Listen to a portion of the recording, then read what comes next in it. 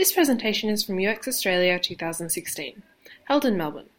For more presentations from this and other conferences, please visit uxaustralia.com.au. So I'd like you, I would like you to introduce, that doesn't make any sense. I would like to introduce you all to Ash Donaldson, who's from Tobias & Tobias. I know that, I'm not saying guys. I'm anti-guysing at the moment, so y'all is fine. It works really well. Ash is from Tobias & Tobias and going to talk to us about design details, and I'm a detail designer, so I love details. Thanks, Ash. Thanks, Donna. So for those of you who were here for Andy's excellent talk, thanks, mate, it was great. Space, the Eameses, and small things making an impact. It's a fantastic segue into this.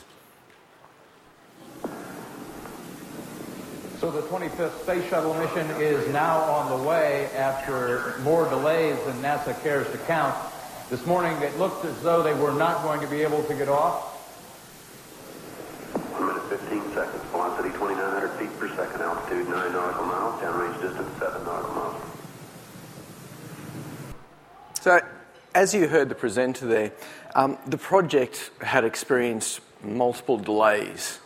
The pressure was on for this launch to succeed.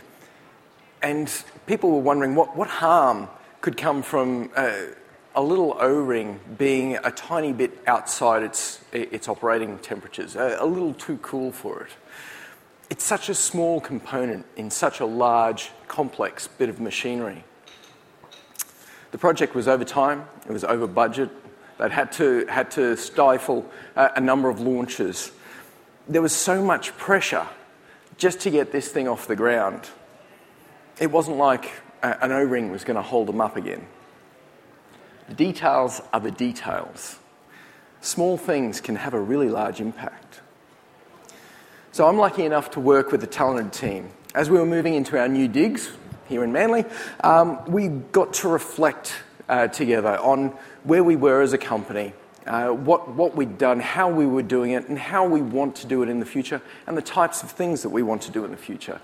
We got to reflect on our practice. Of course, we burned through lots of post-it notes, and we even got to design some furniture and fit out during that time. But a recurring theme that kept on cropping up across a span of different exercises and different things that we were looking at was the lack of time and space to learn and reflect. My team are all great researchers and designers, but they need breathing room to really excel. Time to soak up, reflect, and focus on the details. So, why is this relentless time pressure with clients? It all comes down to a quest for efficiency. World War II prompted manufacturing to make leaps and bounds forward. On one side, it was the birth of human factors, the foundation of human-centered design, the stuff that we practice, which was fantastic. On the other side, it also ushered forth the birth of rapid production to a scale that no one had experienced before. And with this, of course, came defects and inconsistencies. This drove a number of trends in manufacturing over the coming decades, starting with total quality management, just to continuously improve processes, then into things like the Toyota production system to reduce waste throughout the process, and lean manufacturing, which had the double-edged sword of increasing efficiency and removing waste altogether. The design of corporations have their origins in the assembly lines of the Industrial Revolution. So it's no surprise that they adopted the same types of approaches as the manufacturing industry. White-collar work moved from highly structured but often wasteful waterfall projects, things that you can see this mimics the assembly line, to Six Sigma in an effort to reduce defects, Agile to increase velocity, and Lean now to remove waste. Corporations have shareholders to answer to on a quarterly basis, and the shareholders expect continuous growth. When a market is saturated, this means making more efficiencies. Because corporations are built on this assembly line model, every unit, every staff member has their KPIs to meet, and they're assigned these KPIs by someone above them. Marketing needs something new and shiny so they can promote it. Business needs to deliver more projects on time and on budget, and engineering needs to increase their production velocity. The one common theme across these is speed. Speed to business case, speed to develop, speed to test, speed to market. So each year the KPIs get higher and the arbitrary deadlines become shorter. And we've got to work within this framework. Research and design has been forced to follow suit because it's situated within this. So these types of tools, frameworks, templates, patterns, gels, they're fantastic for maintaining consistency across a large organisation and for scaling. But they're often developed really quickly and wielded heftily as incontestable truths. Now, corporations used to have research and development centres, places where pure research was allowed to explore, and labs within which experiments could be conducted thoroughly. These guys were looking 5-10 years ahead at all times. They were exploring new fields and just playing. Some companies like Steelcase, Ford, and Intuit still have these R&D centres. But for many, the need to demonstrate a direct impact on the next quarter's bottom line has meant that R&D just got scratched in a quest for efficiency. Of course, to fill the vacuum left and propel new products, corporations turn to outsourcing to agencies, or even worse still, simply having management generate new ideas. Now that design-centric companies are proving their worth by significantly outperforming the market, corporates are again sitting up and taking notice of this. They're bringing research and design in-house with your CX and UX units, but also innovation centres, internal startups and incubators. And this is great, but even these are given little time and breathing room to really understand problem spaces. They follow lean methods, and so researchers and designers only ever get to scratch the surface of actual needs that will drive innovation. One of my team, Michael Palmier, is doing a talk tomorrow on ethnography, and he goes deep into this, and it's really worthwhile seeing, so go see that. Of course, the agency model continues as a large part of supplying and supporting these internal research and design functions. Hell, most of my team are today in one organisation or another doing that. But the purpose of this talk is basically to explore how we can do this better. I promised you the Eameses. The title for this presentation, obviously, it came from the famous quote by Charles and Ray Eames that the details are not the details, they are the product. It's been conflated in a number of ways over time, but the point is the Eameses obsessed about details. They espouse that every product is simply an emergent property of the details. When they designed the Eames upholstered wire chair, it had simple screw-on feet, and those feet came in cheap and seemed to do the right thing. But after a few months of internal use, they found that they slid around too much, and sometimes the feet actually broke off. And so they iterated about 40 times until they ended up with a welded ball at the end of that curve, covered by a solid nylon glide that is on the chair today. You can feel the difference between a genuinely built Herman Miller Eames upholstered chair and a knockoff that looks exactly the same. And I should know, in our office, a number of them are just lying in pieces because we went for some knockoffs. The details are not the details. So the Space Shuttle Challenger was a horrific lesson in details adding up to the overall function. The Eames chair was about details adding up to the overall quality, but there's so much more. There's a strong desire in the industry to move from that manufacturing culture to the experience culture, to shift focus to what people feel, think, and do. Everyone wants their customers to love their product or service. It's inherent in us. We love this. That's why our field exists. Organisations want to design for experiences. But by commodifying design, it faces the risk of only producing bland, boring, and homogeneous results within these structures. Trying to please everyone pleases no one. Good design finds it hard to exist within this type of environment. It requires time to reflect, refine, and obsess over the details. And it also helps to have a deeper understanding of how we feel, think, and do. So humans are pattern-matching creatures. We can't help it. It's the way our brains are wired, and we're so good at it that we see patterns where none exist, in randomness. And although this enables creativity, as we were told this morning, it's also sometimes our downfall. Think of gambling. That's where that comes from. People seeing patterns where none exist, and that's an effect known as apophenia. The best known form of apophenia is pareidolia. This is our inbuilt bias or our hardwired bias to see faces in randomness. This is my son Archer reading a book before bed a couple of nights ago. Oh. Face! Will you show me the face on the truck? Here. Oh, okay. Thank you. So he just told me, he's cute, isn't he? He just told me the truck was angry.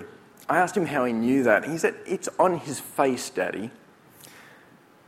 Now, we all know that cars have faces. So when you're designing a self-driving car that you don't want anyone to hit, it's best to make it look neotenous and innocent. Because that's what the designers at Google did here. They knew that they were going to have to make it drive overly cautiously, and they didn't want people hitting it. So, think of yourself. Even if you're frustrated in San Francisco traffic, would you hit a puppy dog like this? We see patterns in randomness of every kind, from hearing sentences in records, playing backwards, to seeing Jesus in toast. Our brain is constantly seeking shortcuts just to save a few calories on processing. And so it substitutes for equivalents that are just good enough. This leads us to ascribe human traits to anything that grabs our attention with which we interact. That's known as anthropomorphism. That's why we swear at buggy software and services. Hello, census. Coerce golf balls to find their holes, going, come on, get in there. Snuggle pillows and give our cars names. We emotionally engage with products that come to our attention. As designers, this is a powerful insight that we should use purposely, but we often don't, because it gets lost in the details. So details can affect how we feel. The Tesla Model S door handles extend as you approach the car. It's an assertive, welcoming gesture that says, "I've been waiting for you, let's go for a drive." That's a perfect gesture to expect from a sports car. The reason the door handles are flush with the car is to reduce drag, and that extends the battery range, which is a perfectly sound engineering idea. And from an engineering efficiency point of view, it would be much easier to keep those handles extended at all times until someone engages drive and then pull them in. But from an emotional point of view, it's much better to create a new proximity sensor in the key. Something that says, as the person walks up, extend that handle. Details like this frame the mood for a driver. It starts the experience on a high note. Experience can't be designed, even though we call ourselves experience designers. We can design products and services, but an experience itself involves a person's memories, their emotions, their background, their knowledge, their context, the mood as they interact with your product or service. Now, this little detail is an effective way to design for an experience. It sets up that experience. it gets it kicked off on the right foot. Tesla has put a lot of thought into many such details to make up their car. And now the car not only extends the door handles, but for the driver, it'll open the door as you approach as well. So they're just building on that success. Now, doing this, among many other things, has seen Tesla starting to disrupt the auto industry. The details are not the details. Can we make sure the sound's on for this, please? One of my team members, Elise, was sad when she had to change her Samsung washing machine for a Miele because they were kind of catching on fire. She said she missed the happy little song it sung to let you know that the washing was finished.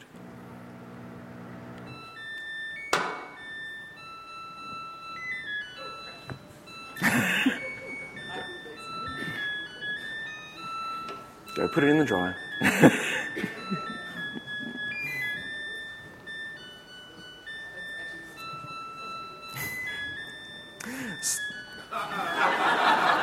So, whilst most machines buzz or click at the end of a wash cycle, the Samsung machines play Schubert's Trout Quintet. Now, in a culture driven by efficiency, obviously the circuit board and speaker required for this should have gotten chopped out of this. It shouldn't have been put in the first place, but it's a Korean cultural thing to have this, so a lot of Korean devices have this type of thing. So it's redundant and wasteful from an engineering point of view and from a business point of view. But ask the customers, apart from when they catch on fire. And Samsung washing machines and dryers gained the highest customer approval ratings of any devices due to a happy little song that they sung. Now, of course, that happy little song for some people is going to annoy the crap out of them.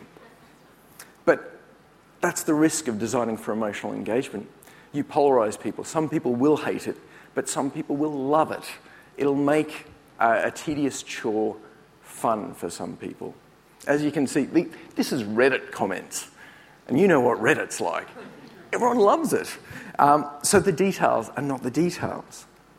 And speaking of tedious chores, Philip Feelinger, he's the head of design over at Xero. So the guys the founders of Xero, have a tagline, making a beautiful accounting software, and that's what their vision was until Philip came along. And together with him, they upped the ante to a vision that posed a momentous design challenge for him, which was make accounting sexy and fun.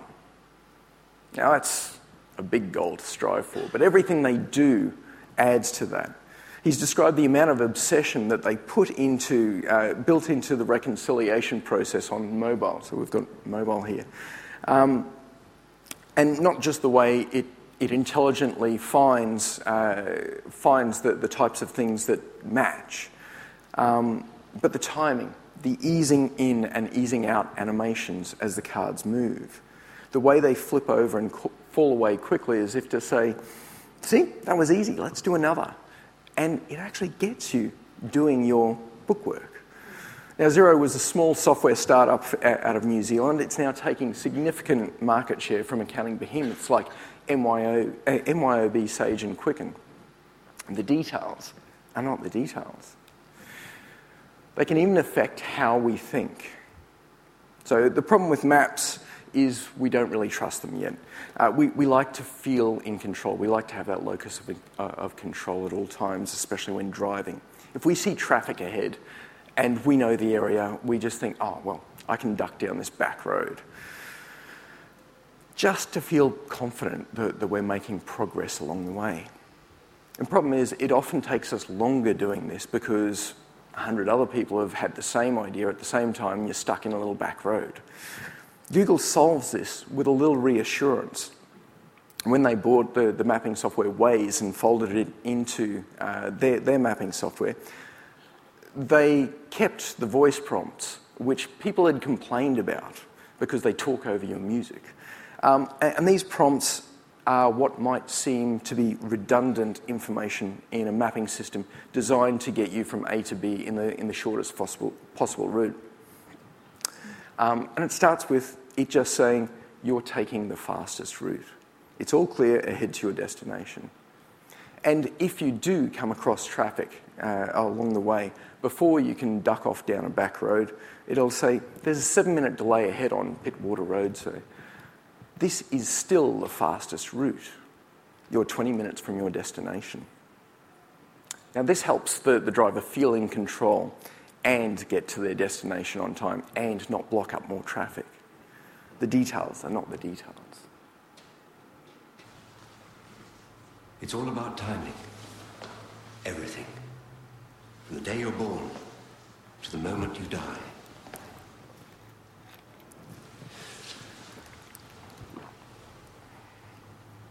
It's just a matter of timing. It's from Man-Child. In the judicial system, timing is everything. Researchers analysed 1,100 decisions made by the Israeli Parole Board. Now, on the surface, they found that a third of the prisoners got parole, and that's great. But when they analysed it further, they saw over a timestamp that prisoners whose cases were heard early in the morning received parole 70% of the time, whereas prisoners who had the same kind of circumstances, if their hearing was late in the afternoon, had only a 10% chance of receiving parole. This is due to a cognitive effect known as decision fatigue. And we get decision fatigue just from, deciding what to wear of a morning, from all those tiny little decisions. What am I going to have for lunch? And when you're having to make judgments on people all day, you go downhill very quickly. So the time of day can impact a prisoner's freedom. The details are not the details. Now, we all know that clothes can make you feel different. They can make you feel more confident. They can make you feel relaxed. They can make you feel sexy. They can make you feel lots of different things. But they can also change how well you think. In an experiment, people were asked to do the Stroop test. Now, the Stroop test is what's known as an interference test. It's a standard cognition test in which you have to try to say the colour of the type, not what the word says. So it creates this little interference conflict in your head. And it's tricky, so people make errors when they're going through it quickly. For this experiment, one group was just dressed in their street clothes, and the other group was given a white coat that they were told was a lab coat. The people in the lab coats performed twice as well as those in the street clothes. They made half as many errors.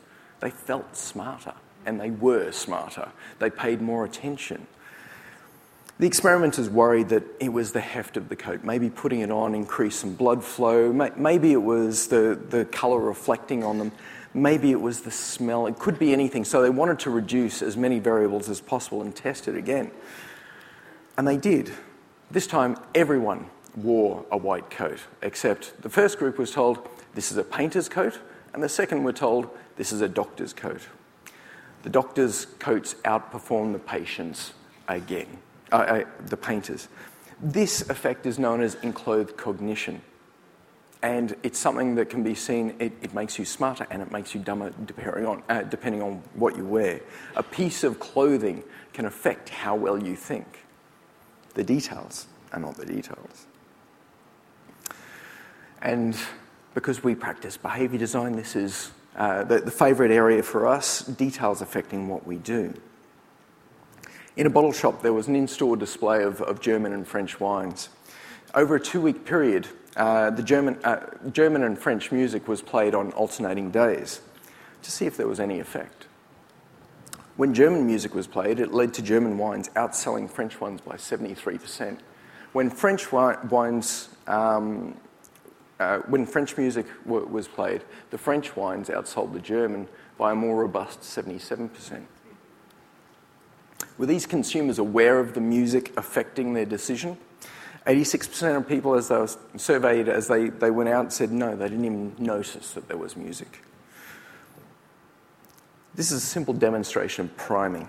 And fun fact, your environment is always shaping your behaviour, whether you know it or not, and whether it's designed to or not. The details are not the details. In dentistry terms, people who book an appointment but then don't show up because they're scared or find an excuse to not do it are known as failure to attend or FTAs. This behaviour, of course, poses a significant problem for scheduling and for the practice of dentists. We addressed this issue for a client by leveraging some social commitment and consistency biases in their practice handbook. So there's two scenarios for this. In person, the front desk staff just give you a card, an appointment card. They ask you to write down your appointment and then read it back to them. That has two effects. First of all, you're writing it down, so you're making it concrete. And second of all, you're making a social commitment to someone. And when the NHS implemented a similar technique across their GPs across the UK, the failure to attend dropped by 30%, saving them £250 million. The second scenario is just over the phone. So when someone makes a booking, then the reception has to say, "Will you please call if you have to change your plans?" And then critically, they hold. They leave a pause, which means that you have to say something. So when you say something back, you're making that social commitment. An experiment carried out in a Chicago restaurant demonstrated that that simple pause, that bit of silence, dropped their no-call, no-show rate by 66%.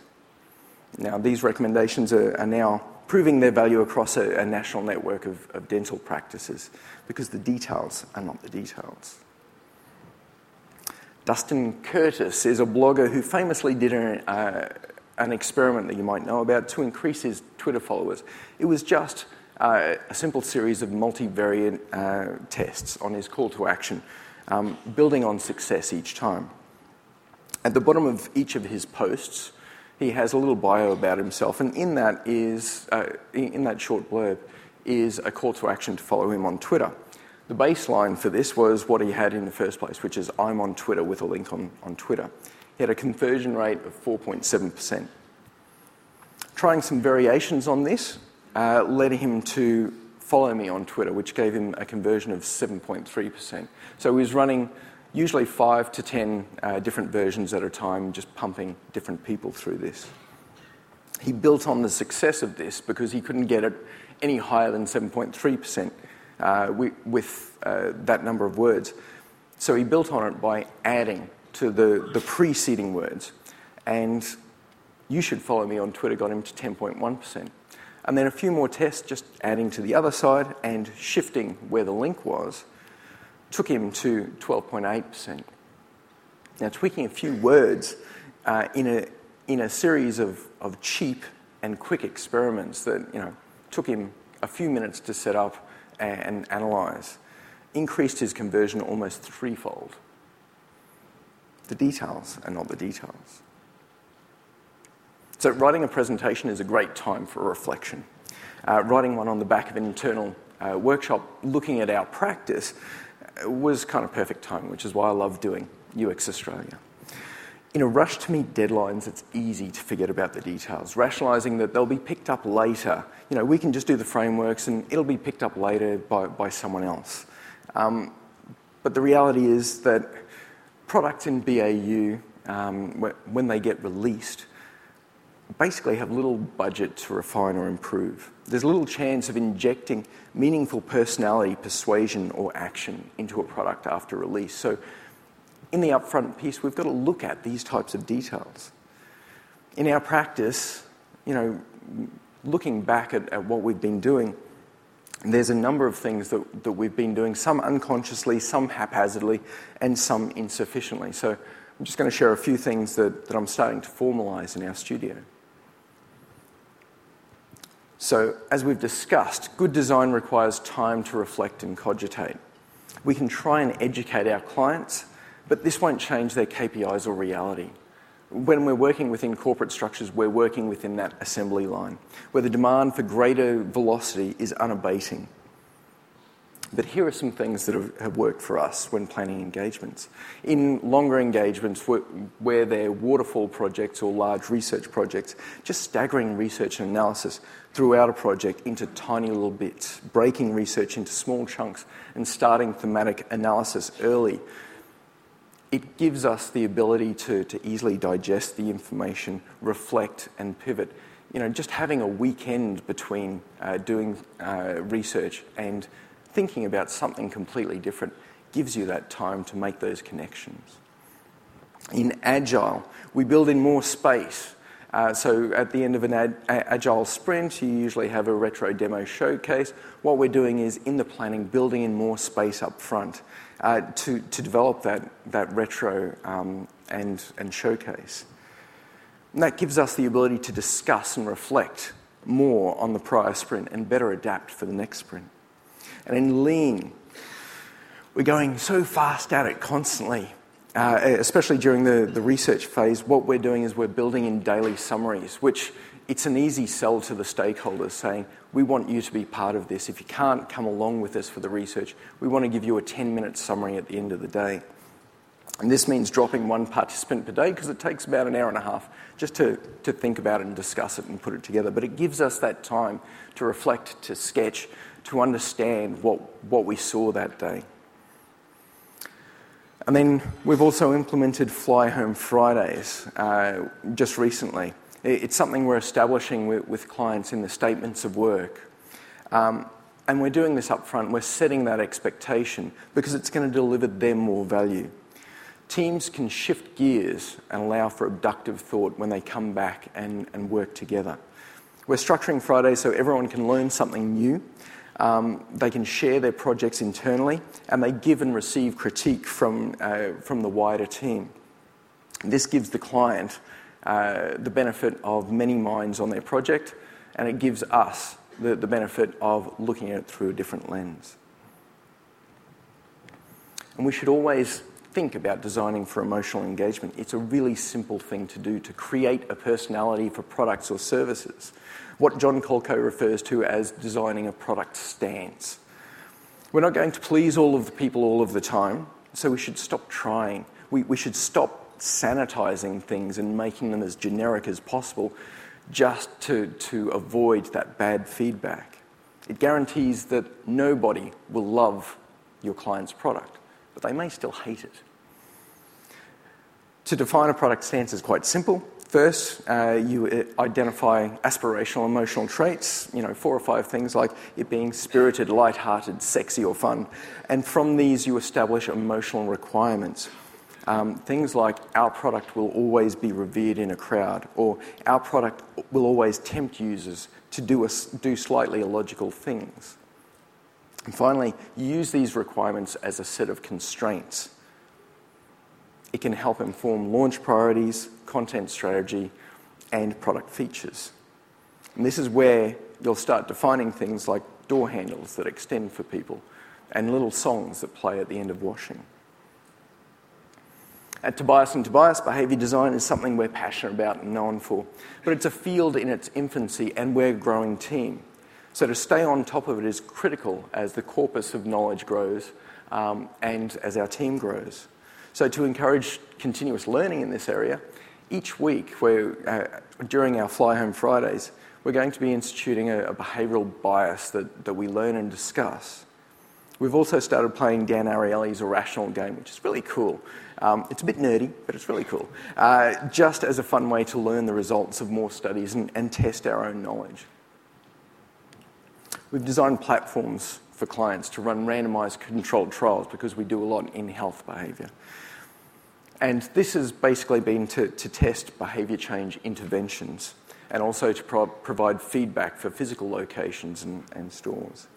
Of course, we've also used these same platforms and tools that we've developed to rapidly refine details for engagement and interaction, much like Dustin Curtis did with his multivariate experiments. Trials run on Hello Sunday mornings, onboarding over a few weeks. We were able to increase conversion by over 40%. And it cost us almost nothing to do once we'd set up the platform. And even better still, the client was able to do it, and the client was able to continue to experiment and evolve their product. We need to sell this idea better of product as an experimental platform to give people that feedback loop that they always need.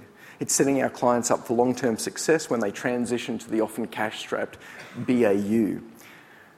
Long after we've gone, they should be able to be equipped to continue to experiment and evolve their product or service. So the challenge of disaster is a cautionary tale of what happens when we bow to arbitrary time pressures. To do good design, we have to care about the details. We can't just succumb to the pressures of the manufacturing economy. When our clients really want to shift to the experience economy, we've got to give them ways to do that. We have to create the time to reflect and understand. We have to use our knowledge of emotional engagement to bravely design for interactions that may polarize users. We've got to learn more about how people make decisions and what affects their behaviour, and create platforms to encourage products and services we design to be continuously refined. We have to create ways to design well within that assembly line model, to find ways to prioritise details that don't correlate with the bottom line if we want our designs to be loved by those who use them. Because the details are not the details, they are the product. Thanks.